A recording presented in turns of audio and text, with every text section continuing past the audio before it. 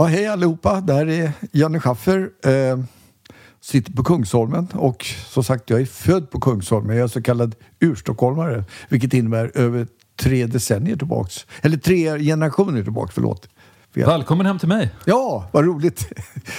Du är född i närheten. Ja, jag bodde faktiskt första tiden här på Johnbergsplan. Så inte så långt härifrån. Så att, jag kommer inte ihåg så himla mycket. Men jag är så kallad urstockholmare då, som är över 3 generationer tillbaks. Men du tillbringade större delen av din barndom i Blackeberg? Ja, det gjorde jag.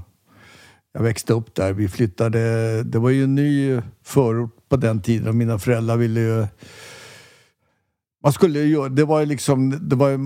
Man satsade då... De flyttade väl dit. Det kan ha varit 52 eller någonting sånt där då. Jag är född 45 så att jag var 6-7 år då. Så växte jag upp där. Och gick i plugget. Först i Södra Ängby. Och sen gick jag över till Blackebergs läroverk. Och där tog jag studenten också, 66. Och där gick ju många andra sedermera kända människor. Så jag gick i samma klass som Gun-Britt Sundström, författarinna. Bodil Malmsten gick där. Tom Arland gick där också. Bruno Wintzell hade en annan typ av karriär kan man väl säga. Men jag hade lite kontakt med honom. Och så var det... några politiker också faktiskt som gick där också. En märklig detalj i din historia är att du byggde din första gitarr själv i slöjden. Ja. Kunde du ens spela gitarr då när du byggde den? Ja, alltså jag kunde inte spela. Det är ju svårt att bygga en gitarr. Ja, och det är en akustisk gitarr också. Så att det är ingen planka, elplanka eller så, utan det var en akustisk gitarr. Och det tog 1 år. Jag var 12 år då när jag byggde den. Och det var ju... Jag var intresserad av träslöjd helt enkelt. Men jag växte upp, mina föräldrar försökte lasta på med klassisk musik. Min mamma var pianolärarinna, pappa spelade fiol och pappa spelade med Stockholms kammarorkester och Masserska sällskapet och sådär. Så att jag träffade Jean-Claude Geneté, en cellist som var väldigt duktig på den tiden. Så att, men det var... Jag hade svårt för klassiska musiken. Idag är det en helt annan grej. Jag kan lyssna på klassisk musik och verkligen njuta. Det är helt en annan grej. Men du lyckades bygga en egen gitarr och sen lärde du dig spela på den gitarren. Då köpte jag en ackordbok på 998 ackord. Det var inte så många ackord, men det var bara att man flyttade samma grepp för att räkna ut. Det är väldigt många ackord om man ska räkna ut hur många det var. Men och sen hade då min mamma lärt mig grunderna, harmoniläraren lite grann. Så att jag kunde ju lite grann. Och så bara, alltså grejen var ju det att så fort jag började spela på den här så kände jag har hittat mitt instrument. Det är helt otroligt. Alltså jag bara kände, jag njuter av att spela. Och den känslan sitter kvar. Det är helt fantastiskt. Du skriver i dina memoarer, Mitt liv som Schaffer, om hur du hörde Elvis på radio första gången. Ja. Och jag har hört många beskrivningar av hur det var att höra Elvis första gången. Men jag tror aldrig jag har hört någon som har formulerat det bättre än så här. Jag har ingen aning om vem Elvis Presley är. Jag har aldrig hört hans namn förut. Jag förstår inte ett skvatt av texten. Jag vet bara att han just i detta nu, i denna stund, är på väg att vrida hela min värld ut och in. Allt det där som jag har skjutit undan och baxat allra längst ner i mitt psykes djupaste källargömmor. Alla uppdämda behov, önskningar och drömmar rusar nu plötsligt upp till ytan. Det är en frälsningsupplevelse, en initiationsrit, vad ni vill. Elvis råa riff är som svarta klor som gräver stora revor rakt genom parkett och tapeter i vårt prydliga folkhemsmöblemang. Wow! Ja, det stämmer rätt bra faktiskt, den beskrivningen. Jag kunde inte gjort det. Men det var en otrolig upplevelse, därför att jag hade ju då mina föräldrar som sagt var försökte länga på med klassisk musik, Mendelssohns pianokonsert och det fanns Rachmaninov och sånt där. Det var ju väldigt vackert och fint sådär, men när jag hörde det där första gången så bara kände jag, wow, kan musik låta så här? Det var ju liksom det var väldigt smetig musik, slätstruken musik som jag tyckte det här gick rakt in i mitt hjärta faktiskt. Det är häftigt när man kan... Jag har känt så några gånger till faktiskt och det är häftigt. Fick du se Elvis live någon gång? Så här är det. Alltså, det finns ju... Jag gjorde en turné i USA 1974 med en amerikansk sångare som heter Sean Phillips. Och det var en major tour som det var mellan 5 000 10 000 pers. Och vi åkte runt först 5 gig i Kanada och sen åkte vi runt i USA. Och vi slutade spela på Roxy i Los Angeles. Och det med fantastiska engelska musiker. Peter Robinson, John Gustafsson, Barry D'Souza. Och så var Melando Gassama med också. Och efter den konserten så sa de: Elvis spelar 5 mil härifrån. Har du lust att gå och se honom? Men precis, och det var 74. Och då tänkte jag så här, jag var så trött. Man hade turnerat då, alltså i 2,5 månader, och så kände jag, nej, jag ser honom när han kommer till Europa. Så jag tackade nej. Och det ångrar jag djupt idag. Och det var så här också på den tiden när jag var där då.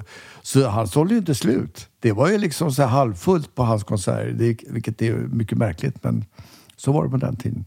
Men det är väl ofta så att artister som sen dör under tragiska omständigheter, de kanske har för en ganska tynande tillvaro mot slutet. Och sen när de väl dör så uppstår den här enorma kulten kring dem. Ja, det är inte så många som minns till exempel att Nirvana, Kurt Cobains band, gick så där strax innan han tog livet av sig. Nej, de var ju hyllade, men det var väl ganska...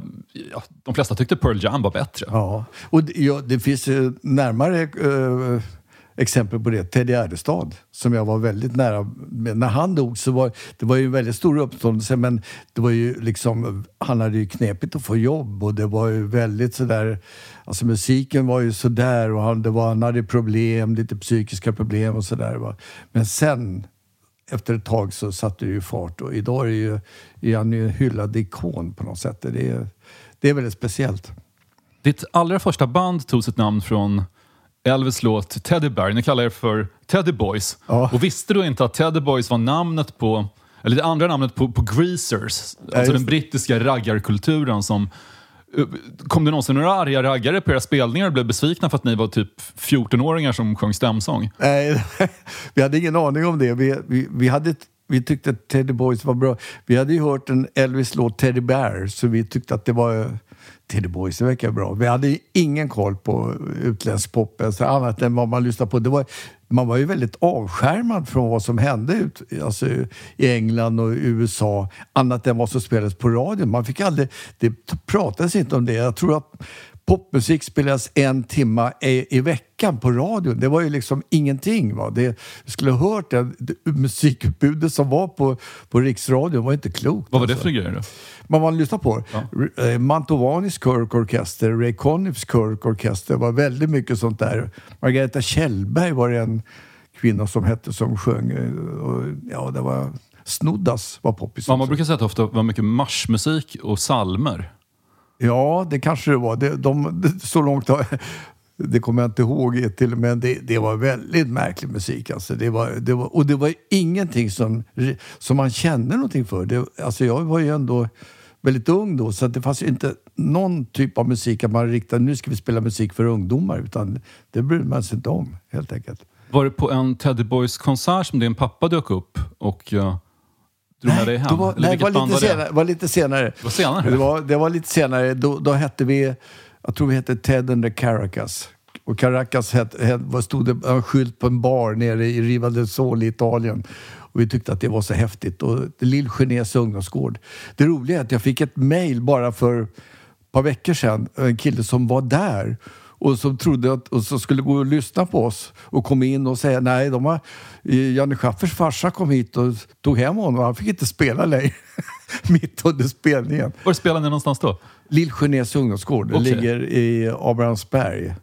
Och du står på scenen och uppträder och din pappa stormar in och säger... Ja, nu packar du upp dina saker, Jan, för nu går vi hem och gör läxorna istället. Så här. Nu har vi slut på det roliga. Det hade ju helt motsatt effekt också. Då förstod jag att det här är någonting intressant. Det som är förbjudet är ju jävligt intressant. Så att det var ju jättekul. Men du var ganska bra i skolan till en början i alla fall? Ja, det hade rätt lätt för mig i plugget. Jag tyckte att det var kul att lära sig saker och ting. Det har alltid varit roat mig att få veta. Jag är vetgirig. Jag är fortfarande nyfiken och vetgirig, kan jag säga. Men det där med att jag inte fick spela, då fick man ju smita iväg. Va? Så att jag sa bara att jag går ut en sväng så länge, och så smet jag, och så åkte vi upp till Borlänge och spelade istället. Så ringde jag hem och sa att jag kommer vid 2-3 tiden i natt. Morsan var alldeles förskräcklig. Och en gång så ringde jag hem och så sa, nu vet inte ni vad jag är. Nej, vad är du någonstans? Ta det gärna som det, Jan. Jag är i Visby, men jag tar sista planet hem. Så jag gick i pluggen, men alla betygen bara rasade det var ju som vattenfall rakt ner. Det var ju helt värdelöst. Men du märkte många år senare att din pappa hade sparat tidningsklipp om dig? Ja, så någonstans så verkar han ha... Men det jag kan berätta nu som en kompis, vi hade en trummis som hette Sven-Göran Holmberg. Hans pappa hette Sven Holmberg som var skådis och var med i en del filmer. Sådär. Och Sven-Göran då, som var berättade för mig att hans pappa hade pratat, min pappa hade ringt upp honom och sagt att vi måste få stopp på killarna, så stopp på den här verksamheten, musikverksamheten, de kan inte hålla på, vi måste stoppa det här. Men det tyckte inte hans pappa. Han tyckte att det här var väldigt bra. Så jag sa, det var ju väldigt klokt. För att jag hade blivit alldeles förtvivlad om jag hade blivit stoppad. Alltså, de försökte ju stoppa mig från alla omöjliga olika håll. Men det gick inte. Och det är så... Musiken för mig har sån jäkla drivkraft. Alltså. Jag tycker det är så otroligt roligt med musik. Och när musik är bra, jag bara njuter. Så är det ju.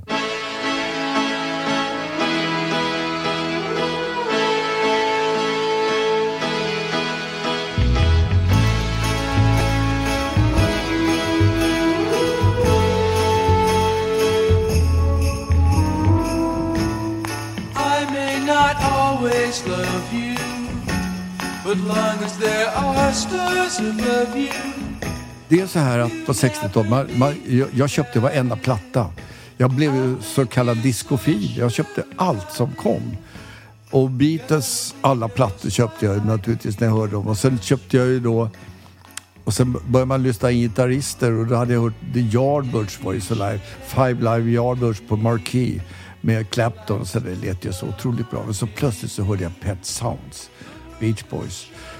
Och innan jag hade hört Pet Sounds så tyckte man Beach Boys, det var ju sån här surfmusik, och det var väl inte, jag har aldrig varit riktigt tänd på det. Men sen när jag har ju läst väldigt mycket dokumentärer, följt deras dokumentär vad som egentligen hände, att det var ju otroliga schisper i den gruppen, och fortfarande är de ju inte sams. Men nu är det Mike Love då, kusinen till Brian Wilson, som har snott namnet Beach Boys. Men jag skulle vilja säga att Pet Sounds är en skiva av Brian Wilson, för det är han som har skrivit all musik, och så låter en kille spela in eller skriva texterna.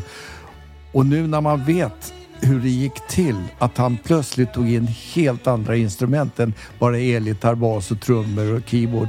Massa så klassiska instrument, basklarinett och harpa. Han tog in så mycket instrument, och sen är det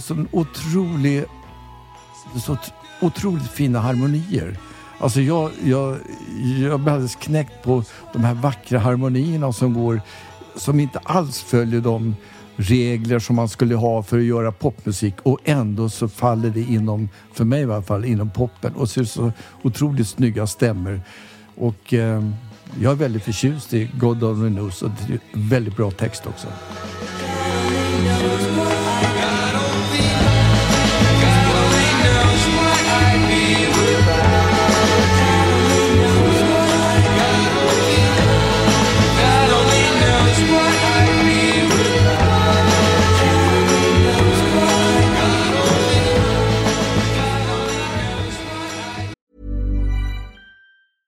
Imagine the softest sheets you've ever felt. Now imagine them getting even softer over time. That's what you'll feel with Boll & Branch's organic cotton sheets. In a recent customer survey, 96% replied that Boll & Branch sheets get softer with every wash. Start getting your best night's sleep in these sheets that get softer and softer for years to come. Try their sheets with a 30-night guarantee. Plus, get 15% off your first order at bollandbranch.com. Code BUTTERY. Exclusions apply. See site for details.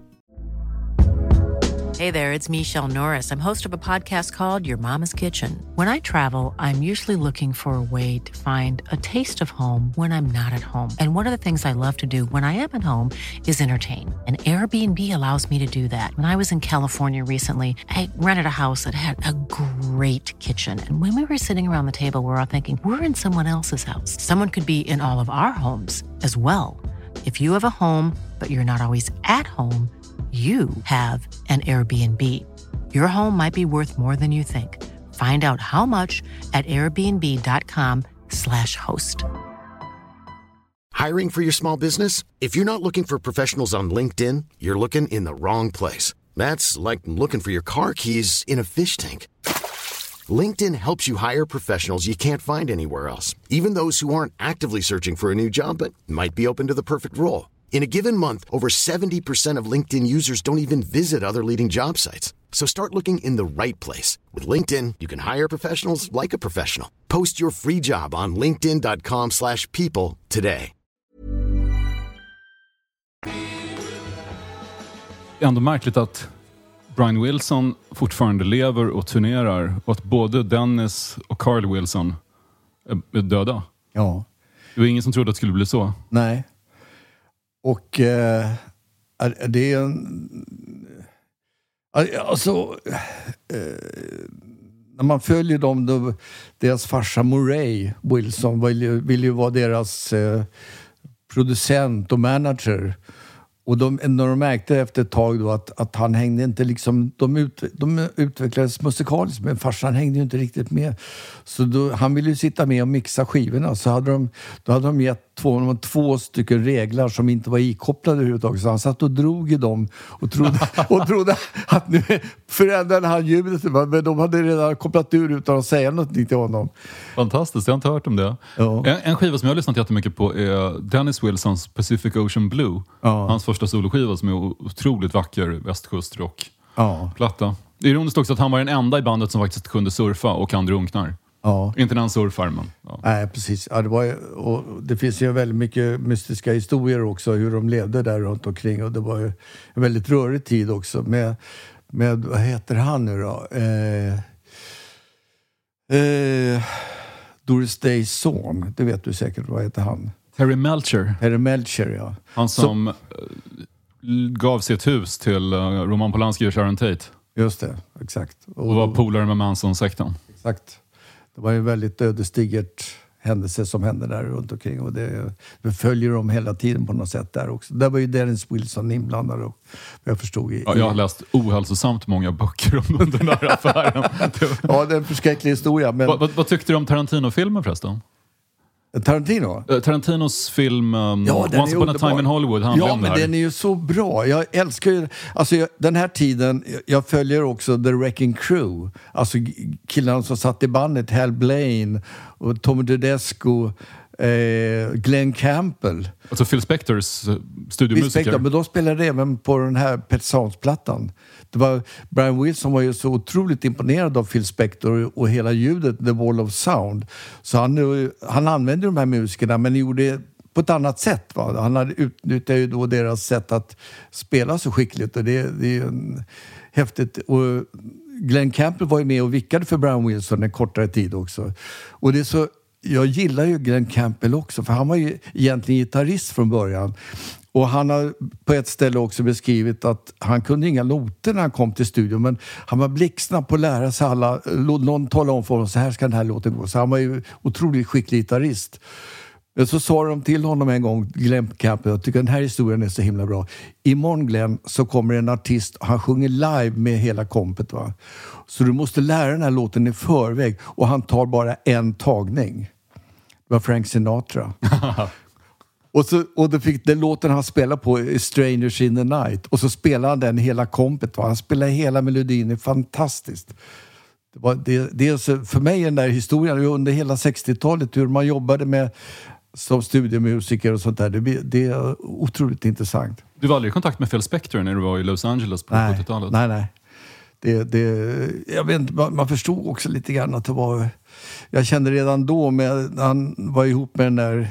Hon från Ronnie Spector. Ja, att det var ingen direkt... Det var en märklig människa på något sätt. Även om man kunde leverera bra musik. Men jag vet inte om du har hört den här historien då. Så jag kan dra... Jag följer det här... Att när alla musikerna samlas i studion, han ska spela in en bakgrund. Och han hade ju alltså dubbla trummisar, 3 gitarrister, 3 pianister, så här, väldigt mycket musik. Då började ju alla, och du vet, man kom till studion så här, tjena, hur är läget så här? Såg du fotbollen igår? Ja, liksom så här. Och då sitter han och knappar på kommando och säger, hallå, kan du, hör ni? Ingen som bryr sig om honom. Då sprang han ut till bilen och hämtade pistolhöls, så gick han ner och så knappade han iväg i taket. Då var det dödstyst. Det är en mycket märklig historia, men jag vet inte om du har hört det, men den är ganska rolig. Jag tyckte det var väldigt kul att läsa i dina memoarer om klassiska konserter som du har sett. Ja. Särskilt klassiska konserter när du rycker på axlarna och säger att det var inget vidare. Du såg exempelvis Pink Floyd på Gyllene Cirkel. Jag är inte nog med att jag såg dem. De har förband till oss. Du har förband till er, 1967. Alltså nuvarande, 1967. 67, ja. Och det var alltså nuvarande ABF-huset på Sveavägen. Exakt, ja. Och Syd Barrett ville låna din förstärkare. Han lånade den. Det finns bilder. Vi gjorde det här i år faktiskt. Så gjorde vi en rekonstruktion av den konserten. Det var ett band som spelade Pink Floyd-låtar. Sen fick jag spela lite grann efter. Och då använde jag den. Jag har den förstärkaren kvar. Det är bara en topp, sådär, en Fender Showman. Men de lånade våra instrument, visst. Och sen hade de med sig ljustekniker som droppade olja på diabildsprojektorer. Ja, just det. Det låter ju ganska avancerat ändå. Ja, det var ju första gången man såg det här.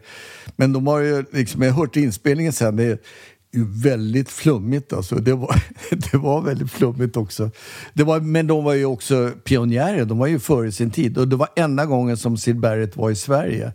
Och det var inte långt efter det som vad heter han nu, gitarristen som kom sen?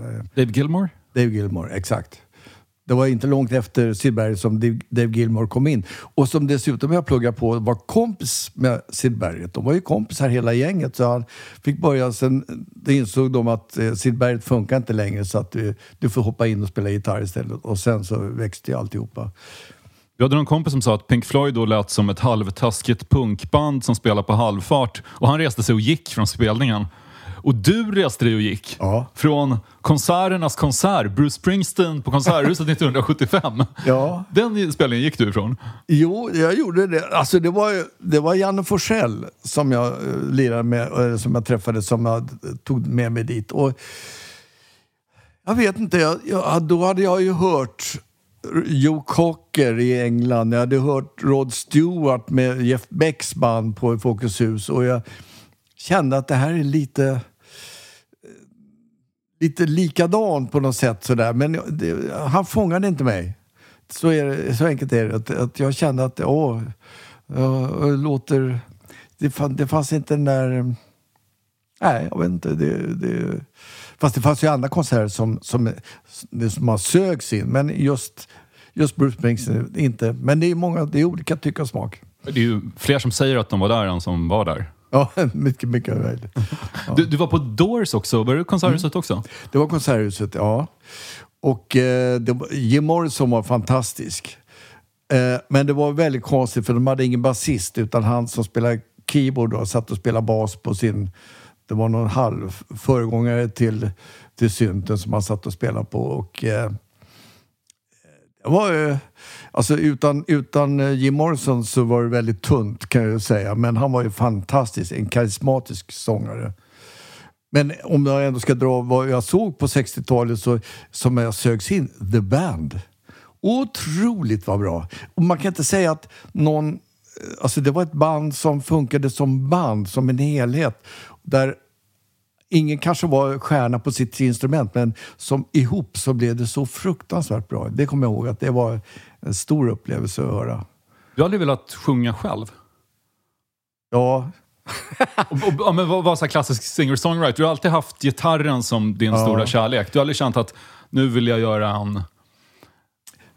ballad och sjunga och skriva texter? Nej, alltså det bottnar i en grej. Jag gjorde ett tv-framträdande med Björn Isfält och Lasse Dahlberg. Som, jag vet inte, de jobbade ihop. Björn Isfält har skrivit massivt med filmmusik till kärlekshistoria. Och... Han som gjorde Sagan om ringen? Nej, när han gjorde Colin Nutleys filmer och även Gilbert Grape, och där jag faktiskt var med och spelade. Han ringde mig, så la jag lite gitarr på Gilbert Grape-filmen.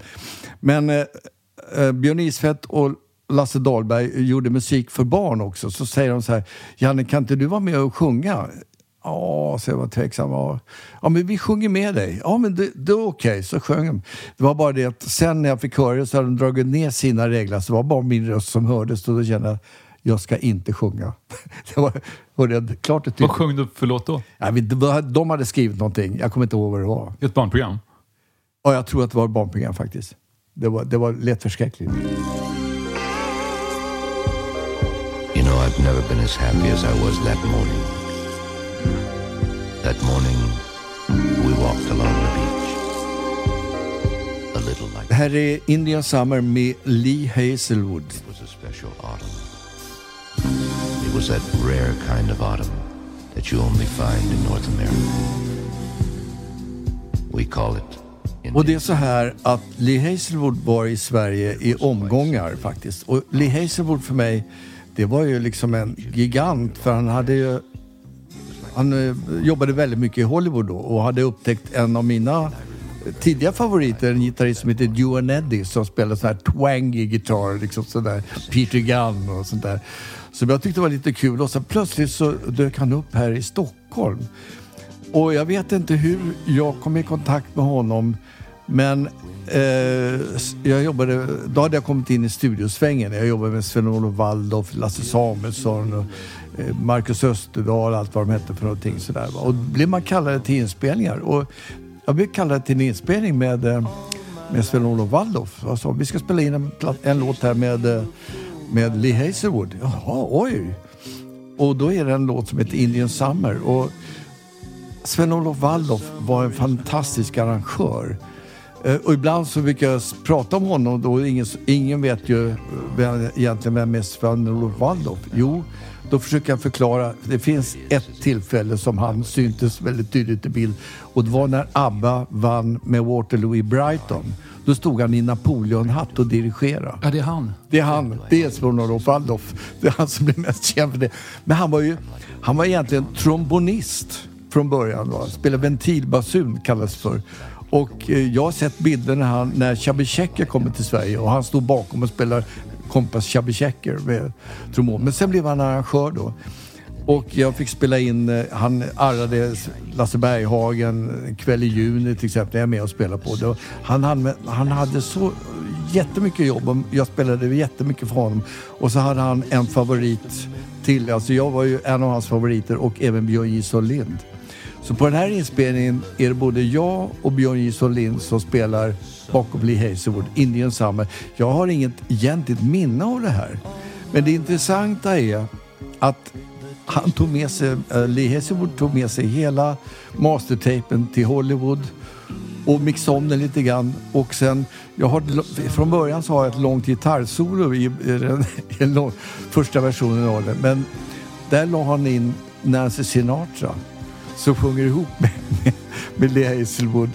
Och där jag har lyssnat noga och mitt gitarrsolo finns kvar lite grann i slutet på den versionen där. Men jag är ju väldigt stolt att spela med Nancy Sinatra fast jag aldrig träffat henne någon gång. Det är en av mina höjdpunkter i livet faktiskt. Musikaliskt.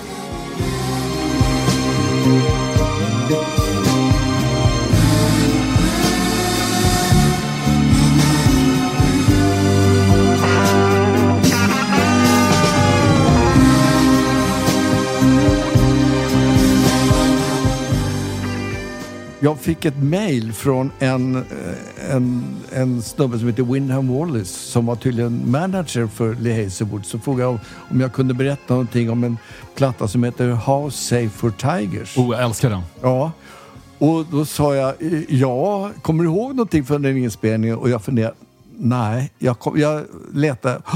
Ja, du spelar, och då säger han också så här, det finns en låt som heter Las Vegas på den. Ja, det är bara ett gitarrsolo. Det är sant. Och då bara jag skicka den till mig så lyssnade jag, visst är det jag som spelar. Och jag tittade efter, alla det är inspelade och då är det Mats Olsson som har arrangerat den bakom. Och Mats Olsson var en väldigt bra arrangör och det är inspelat i Studio 1 på Europafilm och otroligt. Och då fick jag också reda på att Lee Hazelwood gjorde shower i Las Vegas. också ihop med Nancy Sinatra. Och då använde han just den här Las Vegas-låten som jag lirar på som signatur innan han kom in. Som spelade upp. Det var alltid något. Det hela det soundtracket, House Safe from Tigers, eller Må vårt hus förskonas från tigrar som det heter på svenska. Det är otroligt soundtrack och en fruktansvärt dålig film. Jag fick titta på den. Jag fick en kopia av Torbjörn Axelmans son.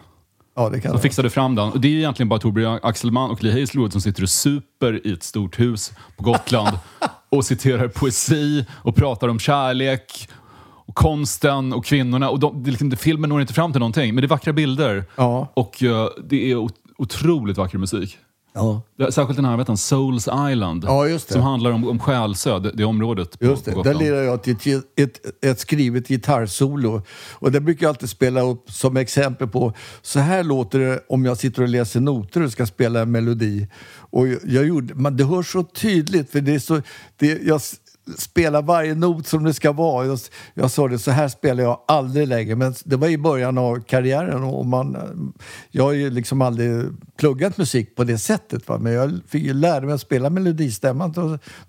Då låter den så, men det är en bra låt. Hur engagerad var du i 68-rörelsen och den svenska musikrörelsen? Det känns som att du flöt mellan olika världar där. Ja. Du var dels med i otroligt kommersiella sammanhang samtidigt som du jobbade med det man kallade progressivt i Sverige, som då egentligen inte var så progressivt kanske musikaliskt jämfört med det som hände i England. Men jag slets mellan två världar kan man väl säga.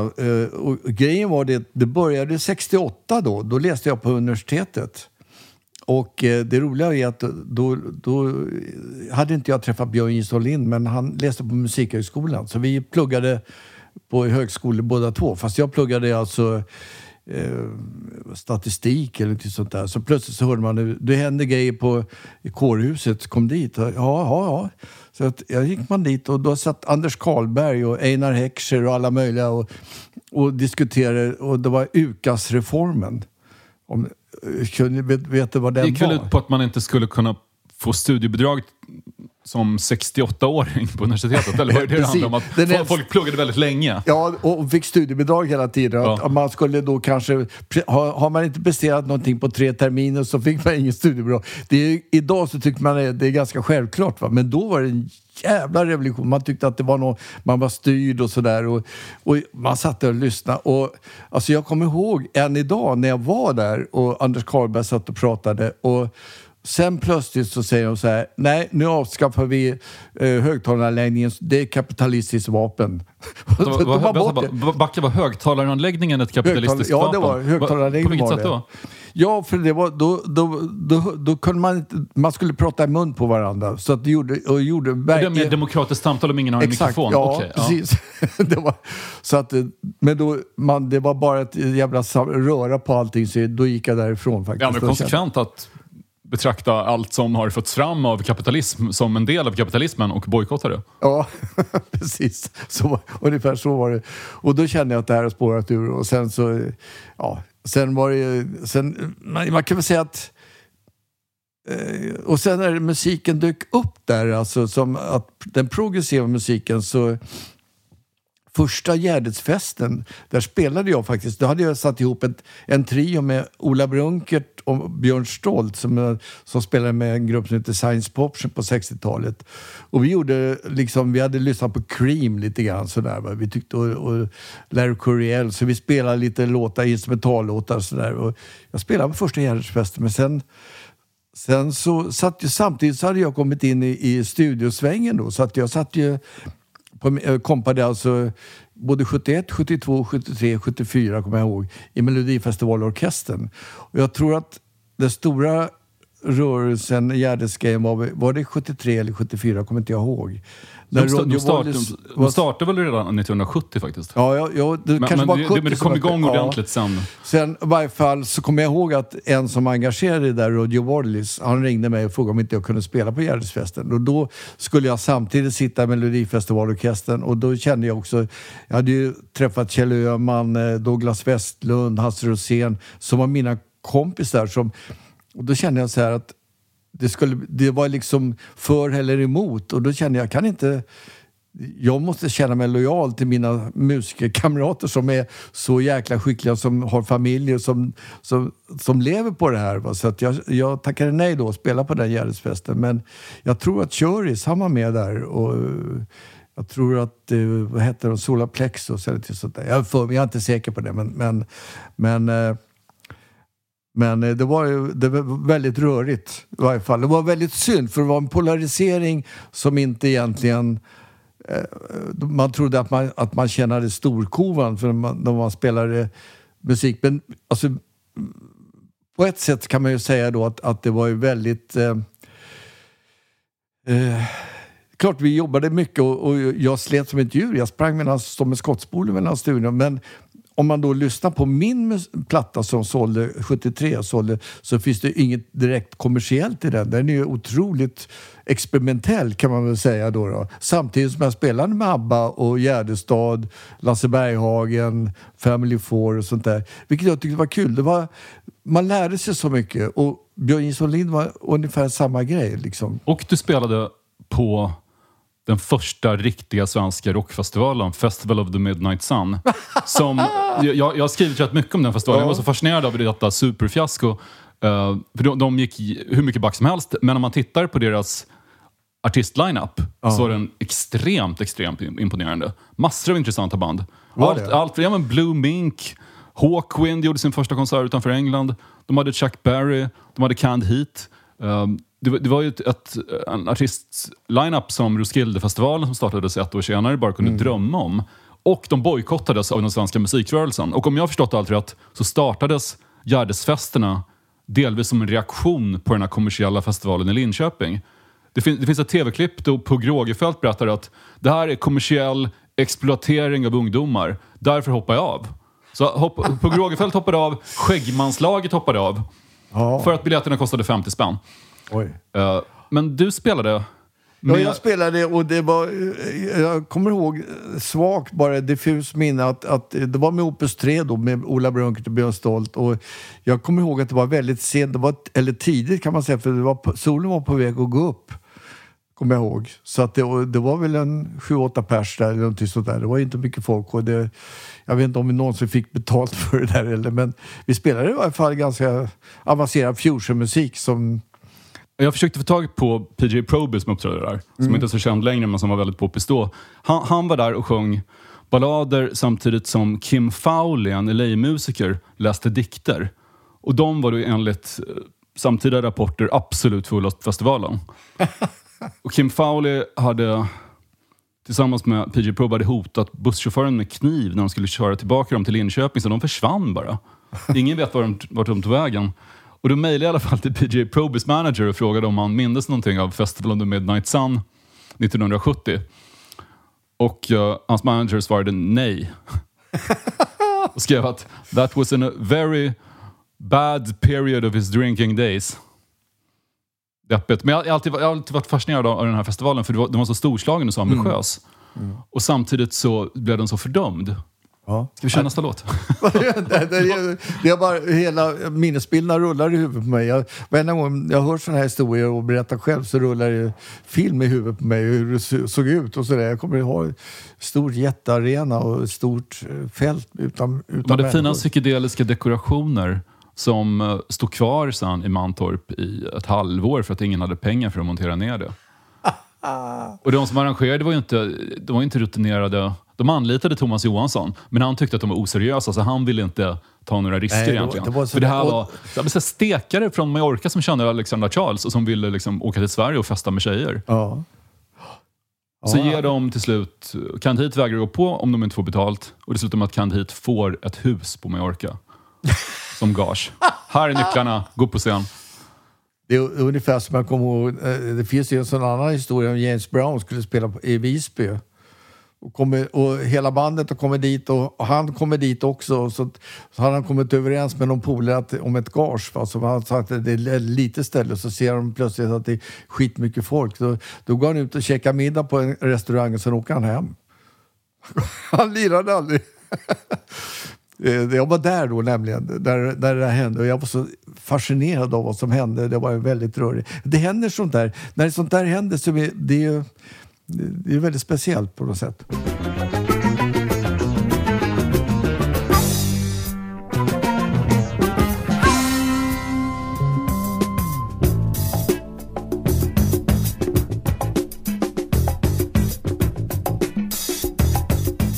Jo, det här är Janne Schaffer, Björn Jonsson Lind och kompani med Blugaloo. Blugaloo, vad är det för låt? Ja, det var så här förstår du, att redan på 60-talet, för att anknyta, backa lite, så fanns det ett band som heter Mascots. Och bra band tycker jag, sådär. Men det fanns en kille som spelade keyboard där som heter Anders Henriksson. Kallas för Henkan. Han hade gått på Adolf Fredriks musikskola, så han kunde lite musik. Liksom. De flesta av oss andra som spelade på 60-talet, vi hade liksom inte pluggat musik, men Henkan kunde det. Och Henkan tog sig till London och blev kompis med gänget runt Beatles och sådär. Och plötsligt så hittade han ett band som heter Quatermass. Och Henkan var, han dök upp sådär, han var lite, han var cool, alltså man kände honom lite grann, han umgicks med massvis av människor och jag träffade honom, Björn Jonsson Lind träffade honom. Och det här Quatermass, där ingick en pianist som heter Peter Robinson, en basist som heter John Gustafsson och en trummis som heter Barry DeSouza. Och Peter Robinson och John Gustafsson, de är för mig legendariska musiker, för de ingick nämligen i originalinspelningen på Jesus Christ Superstar. Och jag än idag, och senast Peter Robinson han var ihop med en svensk flickvän, han kommer ibland till Sverige och hälsar på. Och han hälsade på när jag spelade med mitt band bara för några år sedan. Då sa jag till honom, berätta hur det gick till när ni spelade in Jesus Christ. Det var, hur arrangerat var. Alltså, det var en kille som heter Andrew Lloyd Webber då, som hade skrivit låtar. Och då ringde runt till massa musiker. Det var någon från Joe Cockers band och sådär. And we were broke. Vi hade inga stålar, så att vi fick ett studiojobb. Och så frågade jag hur mycket var skrivet sådär. Låtarna fanns, men vi arrade hela originalinspelningen. Och sen efteråt så frågade då producenten för Jesus Christ då, det är så här, vi har inga stålar, va? Så att ni kan få det här gaget, men är det någon som vill ha procent, va? Så kan du få det också. Och då var det en som sa ja till det, Ian Gillan, som var med. Så han sa ja. Och i och med att han sa ja så kommer de med skottkärror med pengar till honom varje år. För att han sa det, när det kom ut, Jesus Christ kom ut i England, så hände liksom egentligen ingenting, va? Men när det kom ut i USA så smällde det till. Och sen så rullade hela grejen med musikaler i den typen av då Jesus Christ och hela Andrew Lloyd Webber-grejen. Och sen att göra alltså popmusikaler, kan man säga. Hela den grejen rullade igång tack vare det här. Så för mig är Peter Robinson och John Gustafsson otroligt stora. Nu är det väl bara Pete, John Gustafsson dog.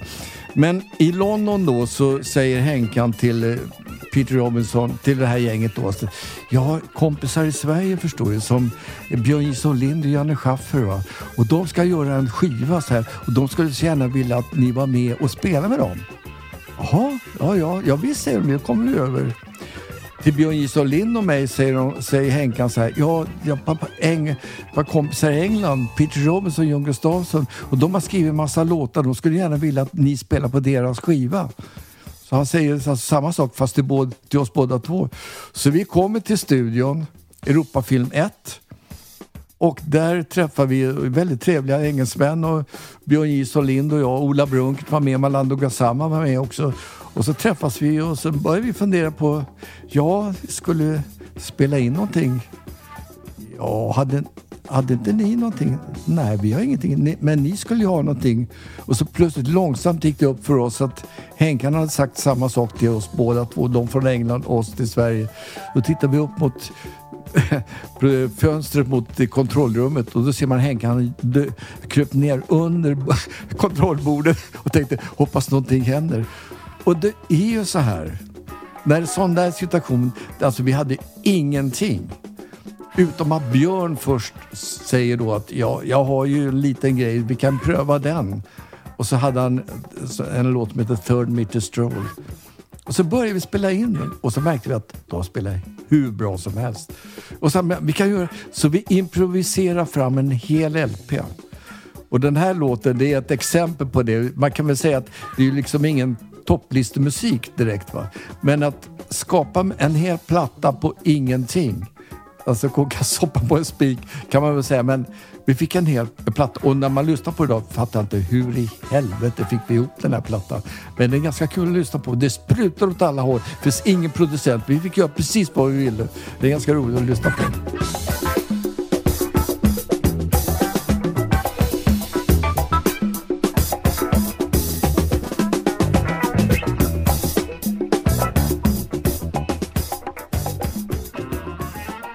När jag lyssnar på det här så tänker jag på hur samplingsvänligt det här är. Det här är verkligen en typisk obskyr 70-talsskiva som någon skivsamlare hittar på en skivbörs i Tokyo och ger till en kompis som är hiphop-DJ som börjar bygga beats på det här. Ja. Det har förmodligen hänt. Det är en typisk skiva som Salla i Latin King skulle älska. Och det har förmodligen hänt. Precis. Ja.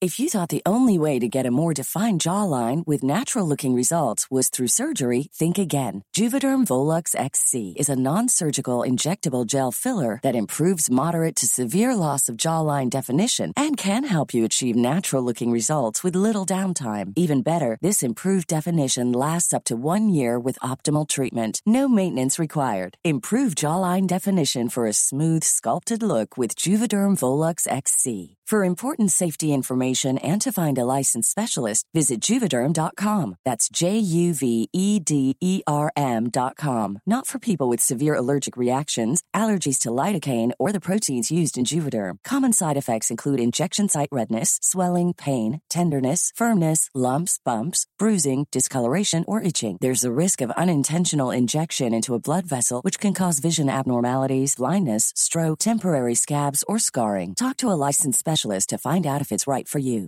You should celebrate yourself every day, but some days you should celebrate with jewelry. Whether you want to commemorate an unforgettable moment or just bring some added sparkle to your collection, Blue Nile can offer you expert guidance and a wide assortment of jewelry of the highest quality at the best price. Go to BlueNile.com today and experience the ease and convenience of shopping Blue Nile, the original online jeweler since 1999. That's BlueNile.com. BlueNile.com. Quality sleep is essential. That's why the Sleep Number Smart Bed is designed for your ever-evolving sleep needs. Need a bed that's firmer or softer on either side? Helps you sleep at a comfortable temperature? Sleep Number Smart Beds let you individualize your comfort, so you sleep better together. J.D. Power ranks Sleep Number #1 in customer satisfaction with mattresses purchased in-store. And now, save 50% on the Sleep Number Limited Edition Smart Bed for a limited time. For J.D. Power 2023 award information, visit jdpower.com/awards.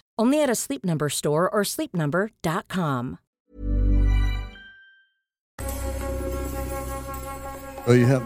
Jag har ju drabbats av det många gånger att man har samplat från mina plattor liksom sådär. Och det är väl den som har samplats mest. Det är den plattan jag spelade in 77 i Hollywood med. Det var ju musikerna då som hade precis bildat en grupp som heter Toto. Det var Jeff Porcaro, Mike Porcaro, Steve Porcaro, deras pappa Joe Porcaro. Och jag hade inte en aning om vilka de musikerna var. Jag fick ett erbjudande att spela in en platta i Hollywood. Och det är en lång historia innan jag kom dit. Jag var tvungen att spela en konsert med CBS All Stars i Montreux. På jazzfestivalen i Montreux. Och det är väl i facit i hand idag. Jag är otroligt tacksam för då... Den orkestern bestod ju av mina idoler kan man säga. Billy Cobham på trummor, Alphonso Johnson på bas från Weather Report, George Duke på keyboard, Stan Getz på saxofon, Dexter Gordon på saxofon, Maynard Ferguson trumpet, Woody Shaw trumpet, Eric Gale gitarr, Steve Kahn gitarr och som hela projektet leddes av Bob James som jag trodde var svart för han jobbade på CTI va? Så att när jag sa det här är Bob James och ser en vit kille och säger Men jag tror det var svart. Ja, men vi har aldrig visat bild på honom för att man ska tro att han är svart. För att alla som spelar in på City High skulle vara svarta. Va? Jag vet inte, det var sån där... Men han var ju väldigt trevlig och det var ju fantastiskt att få vara med på den plattan också. Allting var ju live. Och så fick jag spela in då en platta i Hollywood som... Ja, det är också fusionmusik kan man säga. Om man ska karaktärisera det då, ganska obegriplig fusionmusik. Det är väldigt mycket skalor och hit och dit och upp och ner. Men Jeff Porcaro spelar fantastiskt trummor. Och mycket av de här riffen som går, va, de har ju samplats av hiphoppare då. Så att det är 20 år senare. Det här spelar det som KRS-One har återanvänt. Och så, det var KRS-One samplade en bit på en platta som heter Sex and Violence. Och då kallar han det för Like a Throttle. Det sånt där. Och sen fanns det en tjej också som samplade som hette Lady Rage. Just det, som låg på Tupacs skivbolag Death Row. Exakt. Vars skivbolagschef numera skakar galler för mord. Han körde över 2 personer med sin bil. Han var livsfarlig redan på den tiden. Ja. Men just det är intressant. Jazz fusion är ju kanske inte den enklaste genren att uppskatta. Jag brukar ofta spela det för folk som säger att de är musikaliska allätare och gillar allt. Ja. Så okej, testa det här. Och sen har det blivit, alltså, nu skulle vi rulla fram till nutid då, och jag har ju varit med, och just den här hiphopmusiken och rapmusiken, det är en musiksort som till och med Electric Banana Band har varit inne och naggat i kanten på lite grann och skojat om, och just det kom, och de samplade också från mina plattor så där. Men sen har det ju hänt rätt mycket, och det har blivit en ska vi säga, en historia där man kanske inte ska gå djupare in i den, men det har ju blivit, plötsligt så känner man att det har använts som en slags rekryteringsinstrument för att locka ungdomar in i en värld som kanske inte riktigt är så jättehälsosam. Och då det som är allting, så slungas hela den där kulturen in i någonting, att det här ska vi inte prata om nu, rap och hiphop ska man inte prata om. Så.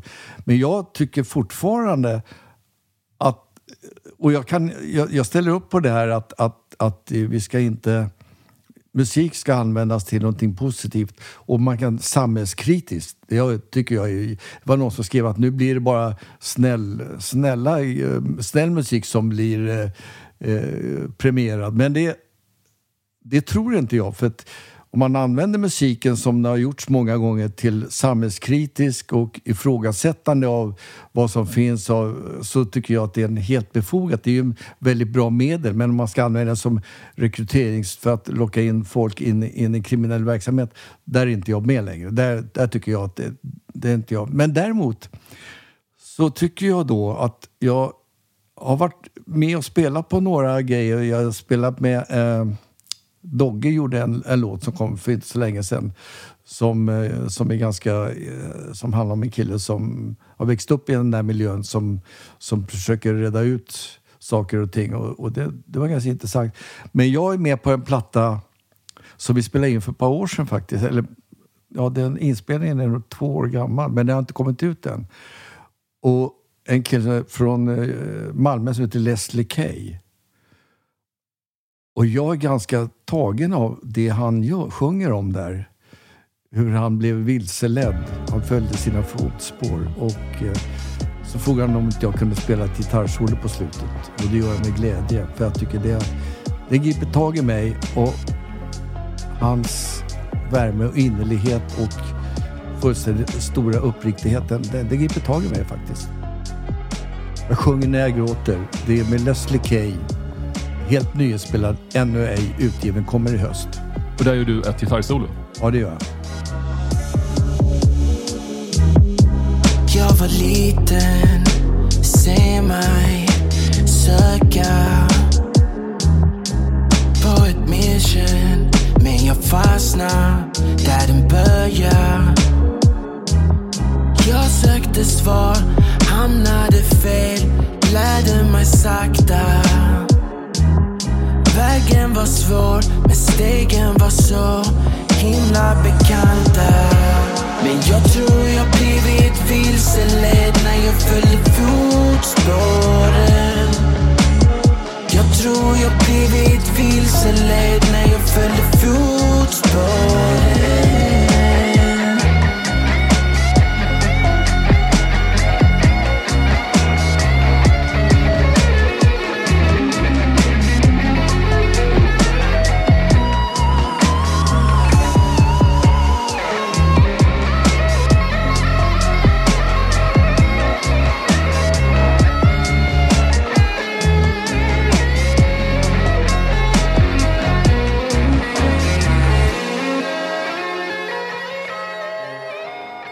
Våren 1971 så lärde Bob Marley dig att spela reggae utanför en villa i Bromma. Ja. Hur gick det egentligen till? Han var här och gjorde en film, vet jag. Med Christina Skolin och Johnny Nash i huvudrollerna. Han gjorde musiken till den. Ja, det finns så många... Det blir så många konstiga vändor på den här historien. Och dessutom så har jag fått höra många gånger att han bodde nere i min källare. Han har aldrig bott i min källare. Det var så här att jag hade jobbat med... Din källare som en liten hustomte? Ja, precis kan man säga. Men han har aldrig bott Bob Marley har aldrig bott hemma hos mig. Men det var så här att jag hade jobbat med en kille som heter Rebop Kwakuba. En slagverkare som också jobbade med Traffic och spelade på en Rolling Stones-platta faktiskt också. Han bodde i Tensta. Bodde där hela sitt liv faktiskt. Vi gjorde en platta med honom, Uffe Andersson och Bobo Stensson och jag som är faktiskt väldigt bra. Afrikansk musik. Och så vi hade träffats och så plötsligt så ringer Rebop till mig och säger Janne, vill du vara med på filmmusikinspelning? Ja visst, det är väl kul. Ja, frågade jag för film. Kommer hit en amerikansk soulsångare som heter Johnny Nash och han ska spela huvudrollen mot Christina Skolin och skriva musiken till en svensk film som heter Vill så gärna tro. Var det här innan Johnny Nash hade gjort I Can See Clearly Now? Eller var det efter det? Efter. Det var efter det, så han var en stor stjärna. Han var en stor stjärna. Ja, man skulle ha man skulle ha hit honom för att han skulle... han hade ett namn liksom sådär. Det var ju lite som Lee Hazelwood lite grann sådär. Men och då är det och då frågar jag visst jag är gärna med så jag, och då kommer alltså Johnny Nash kommer med manager, musiker, arrangörer och så hyr man en hel villa i Nockeby och så blir vi kallade till studion och ska vi börja spela in musiken till den här filmen då. Och det där brukar man ta 2 eller 3 dagar så brukar det vara klart. Men här tog 1 vecka, 2 veckor. Och i mitten av den 3:e veckan gick det upp ett ljus för oss. Det var Ola Brunkert var med till exempel också. Att det här var inte bara filmmusik. Han passade på när han hittade duktiga svenska studiomusiker demoinspelningar till sin kommande skiva. Har ingenting med den där filmen att göra. Men han säger inget till filmbolaget som betalar ut lön till oss löpande så här hela tiden. Och så säger han till mig en dag och säger han så här, Janne, can you come to the house and show me some new music for my new album? Ja visst, jag åker över och spelar upp en vinylskiva och säger what do you think about this, Janne? Jag måste säga att det lät lite sådär otajt och det var inte riktigt sådär men jag tände inte till ordentligt så, men jag ville inte vara otrevlig så jag sa it sounds very interesting, Johnny. We're going to bring this guy here. We're going to teach you how to play this new music. Nice. 2 dagar senare så kommer ju han då. Det var ju bara det att hela huset kryllade av människor från amerikaner hittade svenska flickvänner så varenda sovrum var fullt. Så man la in en madrass i pannrummet. Där bodde Bob Marley. Och vi spelade... I ett pannrum i Bromma? I pannrum i Bromma. Jag vet exakt adressen också för det har suttit ett plakat. Här bodde en gång Bob Marley. Men jag tror att den nuvarande ägaren har plockat bort det för att det var folk vallfärdare. Det kommer rasta före så hänger hans trädgård eller vadå? Ja, just det. Jag har ju bilder på det här. Alltså det var ju synd att hade jag vetat jag tror jag måste komma tillbaka så du får se de här bilderna. Det finns också inspelningar från det här. Och i varje fall så fick vi spela in då och det är en låt som heter North Sea som man har hört klart och tydligt att det är reggae-inspirerat liksom sådär. Det var ju en sån här brytningstid. Det var precis när 71, du vet, det var innan. Och jag brukar säga det också att i det pannrummet så skrev Bob alla låtarna till det stora genombrottet som man spelade in i England sen, Catch a Fire, året efteråt, 1972. Och vad jag har hört så var det ju då att The Wailers skulle spela. Men när de hade skickat tejperna till USA, till amerikanska skivbolag så sa de att det här duger inte, ta in studiomusiker. Och en av studiomusikerna som är med och spelar, han heter John Rabbit Bundrick. Han var med i Stockholm. Så han la på lite keyboard och lite orgel på Bob Marley. Men Marleys första platta, det står att det är The Wailers, men det är väldigt många studiomusiker som döljer sig bakom Wailers emblemet där. Men det hände, alltså den där historien har jag ju pratat om väldigt mycket, och vi spelade in då Stir It Up, som jag har hittat på en originalinspelning där Bob sitter och spelar med ostämd gitarr liksom sådär.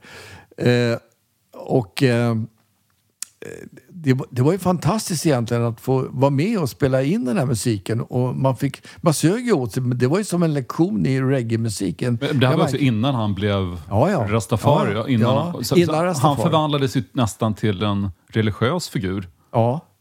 Inom jamaicansk kultur. Ja, det gjorde han. Och jag har förstått det sen. På Jamaica är liksom, det är en halvgud på något sätt. Det är ju liksom alla, man vallfärdar till han bodde och sånt där. Och ljudtekniker som var med, han kom ihåg att vi satt bredvid varandra, Bob och jag, spelade akustisk gitarr och sådär. Let's stir it up. Stir it up. Little darling, stir it up. You have that? Little darling. Even when we're on a budget, we still deserve nice things. Quince is a place to scoop up stunning high-end goods for 50 to 80% less than similar brands. They have buttery soft cashmere sweaters starting at $50, luxurious Italian leather bags, and so much more. Plus, Quince only works with factories that use safe, ethical, and responsible manufacturing. Get the high-end goods you'll love without the high price tag with Quince. Go to quince.com/style for free shipping and 365-day returns. Om du vill höra mer stories vad som hände då, så kan jag det finns som inte finns med i min bok, men det var ju så här att Titios pappa var med, Amadou Jar var med i det här gänget. Det var ju hela alltså alla slagverken som fanns i stan hängde med, och Rebop var med, och det fanns ingen tid och rum, fanns inte, va. Och jag kommer ihåg en söndag vi satt och spelade in, och det här var på Europafilm Studio 3. Så klockan vid 7-tiden en söndag 1971, va, så säger plötsligt någon sådär, Rebop, som kom från Gambia, Rebop, could you go and fix some food for us? Och så fick han en rulle med dollarsedlar. Och då sitter jag där och tänkte att det här är Sverige, va. Alltså McDonalds fanns inte, ordet catering existerade inte, va? Och så skulle man landa med en bunt dollarsedlar gå och fixa käk till oss. Jag vill inte säga att det här är omöjligt i det här landet, va. Men han pep iväg i varje fall, och vi fortsatte att lira så där och tänkte, undrar vad som kommer att hända nu. Efter 1,5 timme kom han tillbaks med silverfat, en hel silverservis med oxfilé, och det var med bestick och allting. Och så jag sa, vad 17 var du någonstans? Jag åkte till Operakällaren. Tore Wretman was a very nice guy, man. Yes. Och det var fantastiskt. Så där satt vi och käkade oxfilé liksom. Det gick alldeles utmärkt. Och jag har hört sen att man tog emot utländsk valuta. Och då förstod jag att det här sitter hungriga musiker någonstans. Så att det gick alldeles utmärkt. Jag berättade den här historien för folket på Operakällaren sen. Och de tror jag att jag hittar på, men det är fullständigt sant. Du skriver om hur Ted Gärdestad flyttade till Oregon och gick med i Bhagwan-sekten. Och sen när han kom tillbaka skulle han uppträda på en restaurang som skulle invigas, som Bhagwan hade startat. Och han undrade om du kunde vara med. Och du sa att okej, på ett villkor, om ni tar ner det stora porträttet på Bhagwan, sektledaren, och sätter upp en bild av Putte Wickman istället. Ja. Vad sa Ted Gärdestad då? Han tyckte inte det var kul. men jag det var väl inte ett rent skämt heller? För du gillade Putte Wickman just då. Jag älskade Putte Wickman, och det gör jag fortfarande än idag. Men alltså, det var ju, jag förstod att det skulle ge inspiration att stå och titta då på Bhagwan rakt på, och så ska man få inspiration i att skapa musik. Det gav inte, alltså Bhagwan gav inte mig någonting, men Putte Wickman, han hade stått med ett litet leende, och så hade jag blivit väldigt glad. Och det är så här att Putte Wickman inspirerade mig, men jag avgudade inte Putte Wickman. Alltså det är en viss skillnad där, att avguda, för jag kände så att det fanns någonting som inte jag kunde hänga med på helt enkelt där när det gäller Bhagwan-rörelsen. På tal om att avguda och dyrka idoler. Du har jobbat nära artister som har blivit extremt kända. Som har nått en nivå av berömmelse som kanske inte alltid gör att man mår så bra. Och då tänker jag på Ted Gärdestad, jag tänker på Agneta Fältskog. I viss mån Bob Marley antar jag. Men du har en annan typ av berömmelse. Folk vet vem du är, men det är kanske inte så många som skriker och svimmar och liksom slickar dina skor. Eller några kanske gör det, jag vet inte. Nej. Men har du ibland känt att det är ganska skönt att du inte har den här extrema berömmelsen själv? Jag tycker aldrig, det skulle aldrig kunna bli så. Alltså jag har svårt med att förstå det där man avgudar människor så att det är liksom en hårlock eller någonting sånt där. Jag kan inte känna den. Jag tycker att bara för att jag spelar gitarr och jag kan ju formulera mig på gitarr så jag kan skapa stämning, jag kan beröra folk, vilket jag är otroligt tacksam för att jag klarar det. Men jag är ingen bättre människa för det. Det är en ytterst vanlig, normal svensk som har gått till Blackebergs läroverk och som gillar att titta på sport och dricka ett glas vin ibland. Så det finns inget, jag kan inte säga att jag är någon jag förstår att jag för en ungdomar kan vara en förebild och det försöker jag också tänka på. Bara häromdagen så var det ett band som på en festival så frågade om inte jag kunde hoppa in och lira med dem. Och det gjorde jag helt orepat och de tyckte det var... För mig var inte det så konstigt. Jag tycker att det är självklart, för det är ungefär likadant som... Jag försöker tänka mig tillbaka, hur hade jag det i min situation när jag började spela? Alltså på 60-talet spela elgitarr, det var ju fan inget riktigt instrument. Det fanns ju ingen respekt för elgitarr, det var ju bara någon hobbygrej som man höll på med. Va? Och det där har jag alltid försökt att få upp statusen för att elgitarr är ett riktigt mycket bra instrument som klarinett, trumpet, piano, vilket instrument som helst. Och på 70-talet blev det nästan tvärtom, att gitarren är... Då begreppet gitarrgud och yxhjälte, sådana begrepp dök upp. Då gitarristen är inte en musiker, gitarristen är ett upphöjt väsen som spelar för gudarna uppe på Olympen. Precis, och det där ordet störs jag av, gitarrhjälte. Det finns ingen hjältemodigt i mitt liv överhuvudtaget. Det är kanske att det på något sätt slags pionjär kanske jag var. See her how she flies, golden sails across the sky, close enough to touch.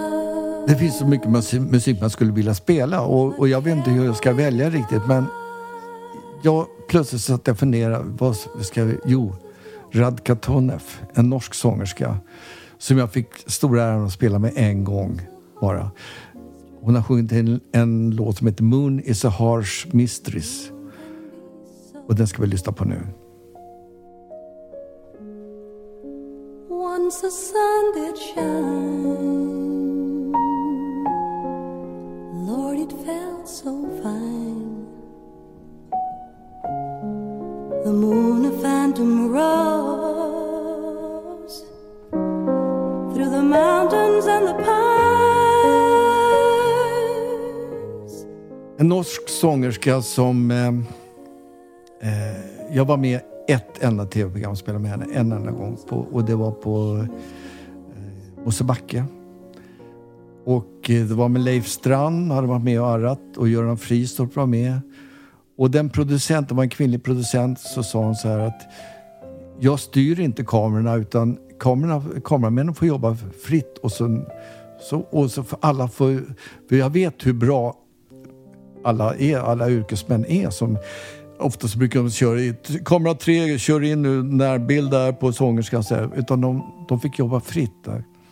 Och det är ett av de bästa tv-program jag har varit med i. Och när Radka sjunger så är det som en ängel att höra hennes röst. Alltså det är så fantastiskt. Hon var ihop med en norsk basist som heter Arid Landersen. Men tyvärr så orkade inte hon leva längre, så hon gick samma väg som Ted Gärdestad. Och det är väldigt tråkigt. Men jag vet att väldigt många svenska sångerskor hade henne som förebild. Och jag är så otroligt tacksam att jag fick spela med henne en gång i varje fall. I fell down on my face. tripped and missed my stars. Jag kollade upp lite olika artister som du har spelat tillsammans med. Du har spelat med Cornelis Vreeswijk, Alice Babs, till och med Sara Leander. Och den märkligaste inspelningen, du kompade Astrid Lindgren en gång. Och det lät så här när hon sjöng Ida sommarvisa. Du ska inte tro det blir sommar om inte någon sätter fart på sommaren och gör lite somrigt. Då kommer blommorna snart.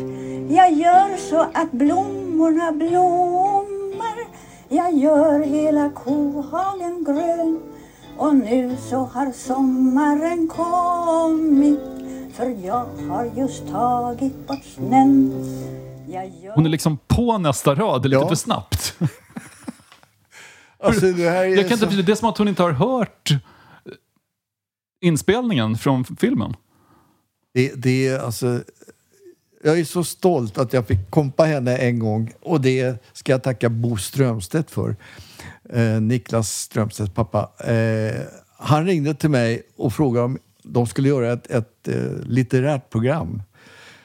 Och så tyckte han att det skulle, om inte jag kunde samla ihop några och göra lite musik, så det blev lite musikinslag mellan. Och i programmet så är det alltså Bo Strömstedt, Werner Aspenström, Bo Karpeland, Birgitta Ulfsson och Astrid Lindgren. Och det är ute på Smådalarö, på deras tomt där ute då. Och ja visst. Och sen så ringer en förtvivlad ljudtekniker och säger att de har bokat en sån här OB-buss, men det finns ingen, vi kan inte plocka upp någon ljud, vi kan inte mixa det. För då tänkte jag också att jag skulle ta dit Leif Strand och Bosse Westman, som vi hade gjort en platta som heter En 12 årstinna. Men då säger jag så här, om jag tar dit en ljudtekniker som har spelat in den här plattan, så sitter och förmixar, så får bara 2 kanaler in. Ja visst, ja men gör det. Då gick det bra. Så vi sitter där på bryggan och spelar Leif Strand, Bosse Westman och jag då. Men sen då så plötsligt så kommer Bo Strömstedt på, ja men Astrid, kan inte du sjunga Ida sommarvisa? Jo, säger jag. Klart jag kan. Ja. Och så frågar han mig då och Bosse, kan inte ni kompa Astrid? Jo visst, självklart. Så Bosse och jag då, och Bo Westman, alltså han är lärare på musikhögskolan. Vi börjar då spela och vi skriver ner harmonierna så här på Ida sommarvisa, Georg Riedls fantastiska komposition. Och så börjar hon sjunga, och då sjunger hon så här. Hon har liksom inga taktsträck, hon sjunger fraser, va, vilket är... Och då gör min kamrat Bo Westman ett stort kardinalfel, för han säger så här: jo, ursäkta mig fru Lindgren, ni måste vänta en fjärdedel där innan ni kan komma till nästa fras. Då tar han sina glasögon och så tittar hon på honom stint in så här har jag alltid sjungit och så här kommer jag alltid att sjunga. Där är punkt. Och då sa jag till Bosse, jag tar det här själv, så att jag försöker följa henne. Ni repade en gång, eller? Nej, sen det här var första tagningen, så du lyckades ändå hänga med henne. Ja, sen sa jag att vi gjorde om när vi märkte att det inte, alltså blev i obalans både för keyboard och gitarr, det fladdrade hit och dit, så att vi sa att det räcker med att ett instrument försöker hänga med om det går. Och då gjorde jag det, och jag är så otroligt stolt att jag fick kompa Astrid. Just den låten också. Fantastiskt. Har du varit i London och kollat på Abbas Avatar-showen? Nej. Kommer du åka dit? Jag vet inte. Ett udda format. Jag har pratat med vänner som har varit där som har sagt, du måste se det. Ja. Det är väldigt maxat. Men det ger också jag vet inte, en lite kuslig inblick i en framtid där ingenting någonsin dör. Ja. Där allting bara fortsätter. Vad ska vi, härnäst kommer vi att gå och se Bob Marley då? Ja. Jag lägger inga värderingar i det. Det kan inte jag är så otroligt stolt över att jag har varit med och spelat på närmare 50 låtar och ABBA, för jag tycker det är fantastisk musik, och vi hade så kul när vi jobbade. Vi jobbade stenhårt i studion med de här låtarna och tog om och ändrade tonarter och grejade och la på och ändrade, ta bort. Så att det är en otrolig prestation att ha skapat den musiken som har blivit så otroligt populär. Sen att det har hänt genom olika faser också, att det blev musikal och Hollywoodfilmer och att det är olika format som har gjort att lyft fram hela musiken, att man hör det på nytt olika sätt. Det är jätteintressant hur ABBA egentligen blev det ABBA som vi känner nu först en bit in på 90-talet. Ja. Efter en ganska död period på 80-talet. Ja, för det gick ju vågor liksom sådär. Jag jobbade med det är ju som studiemusiker. Ibland så brukar jag bli förknippad som att jag tillhör ABBA. Jag har aldrig tillhört ABBA. Alltså, även om jag älskar dem som personer. Jag tycker det är fantastiska människor. Jag har kontakt med Agneta. Du borde ha gått med och krävt att de hette Jabba istället. Nej, det skulle jag inte gjort. Nej, men det var kul att spela in och man fick komma med i början av alla fall. Fick man komma lite musikaliska idéer också och skjuta in. Och det var fantastiskt. Och vi spelade ju live i studion. Va? Idag ska det click tracks och det är allt möjligt och det är ju inte så att det är ju det är en annan sätt att spela på idag. Så, men om man lyssnar då på några av ABBA-låtarna så går ju temporna lite upp och ner lite sådär. Det är levande, det är live. Och vi pratade förut också om Elvis. Alltså det är samma som när Elvis spelar in sina första låtar som jag älskar fortfarande. Allting är live. Och när vi spelar in bakgrunden i varje fall, då är inga sångpålägg live, men bakgrunden är inspelade live. Och det finns någonting i det som är värde i, tycker jag. Det är fantastiskt. Jag är otroligt stolt över att ha varit med i det där sammanhanget faktiskt. Verkligen. Folk pratar om hur gamla Rolling Stones är. De är ute på turnén nu för att fira att det är 60 år sedan de började uppträda ihop. Och det slår ju med att Lasse Åberg som du spelar med i Electric Banana Band, han är ändå nästan 4 år äldre än Keith Richards. Och det är inte lika många som pratar om, och det är så fantastiskt att Electric Banana Band fortfarande turnerar, men ni är ju ungefär jämnåriga med Stones. Ja, och jag brukar säga så här, vi är inget band egentligen. För om vi var ute och turnerade som Rolling Stones skulle vi aldrig ha suttit, skulle inte vi ha orkat längre.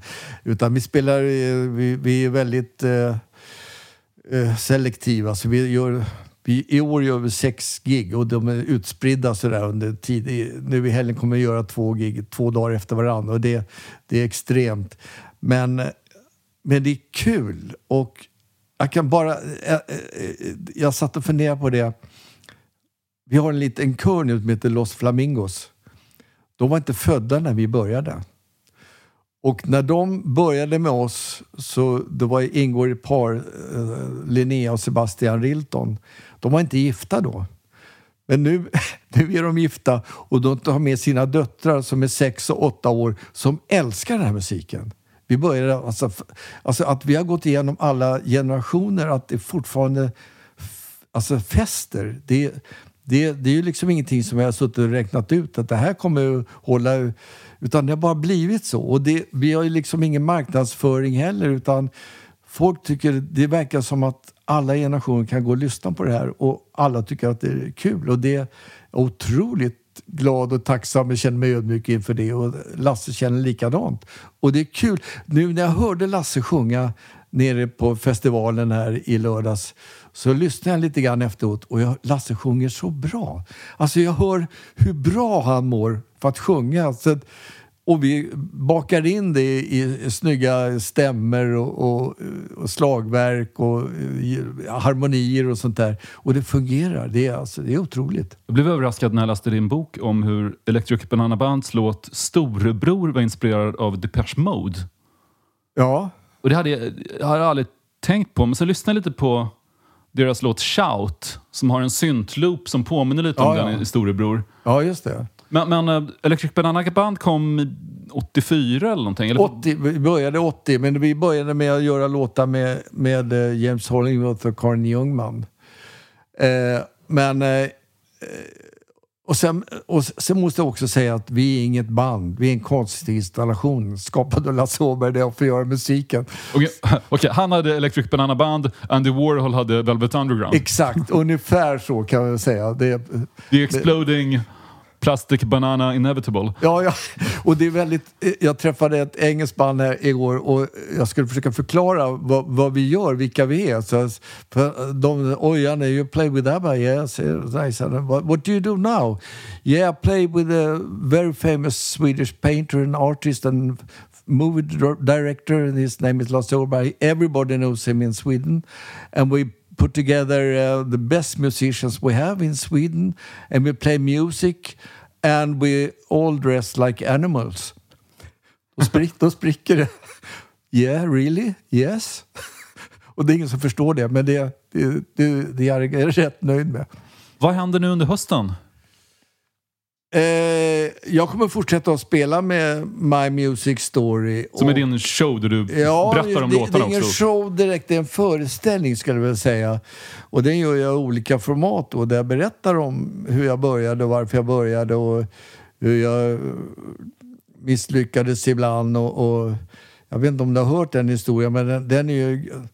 Jag brukar berätta den, så jag kan berätta den här för dig också. Som, alltså när man då hamnar i klorna på skivbolag och producenter som ska tala om för dig, så här ska vi göra, så kommer det kommer gå så bra. Och det är ju väldigt gammalt det här, va? Men det är påfallande hur lika det händer fortfarande idag.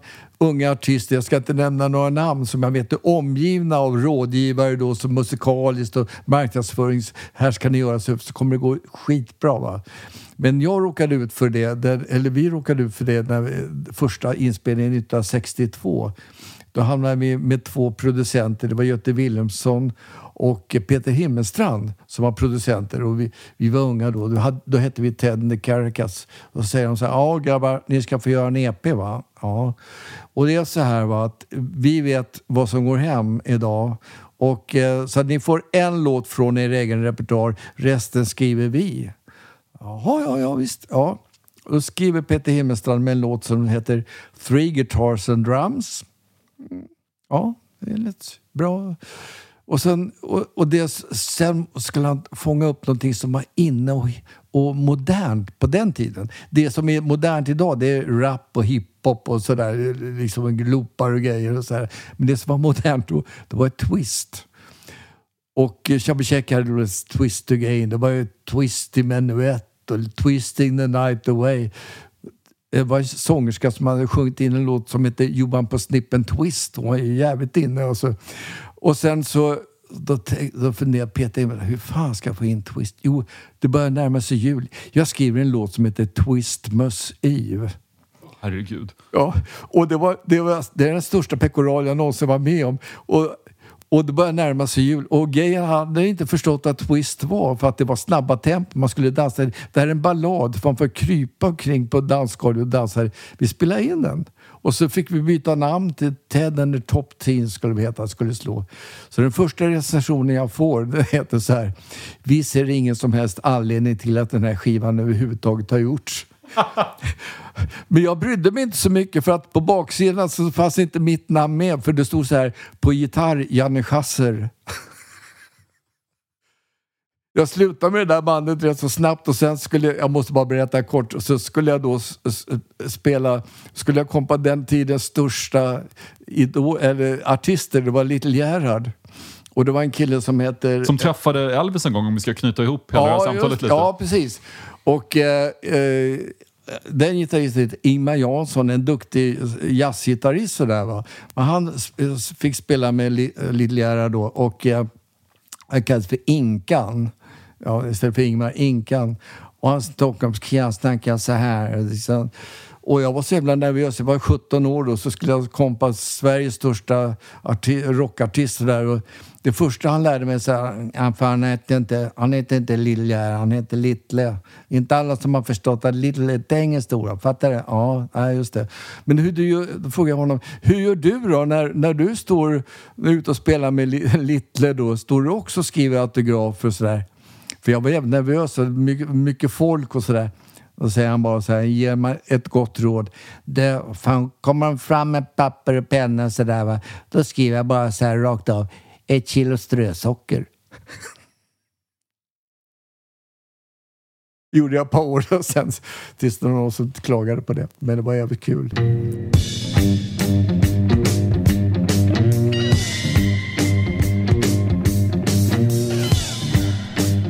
Erik, det var fantastiskt trevligt att sitta och prata. Jag tror vi skulle kunna sitta och prata väldigt länge om allt möjligt och musik och det tror jag också. Tack för att du kom hit, Janne Schaffer, och Merry Twistmas då. Thank you very much. Ett kilo strösocker.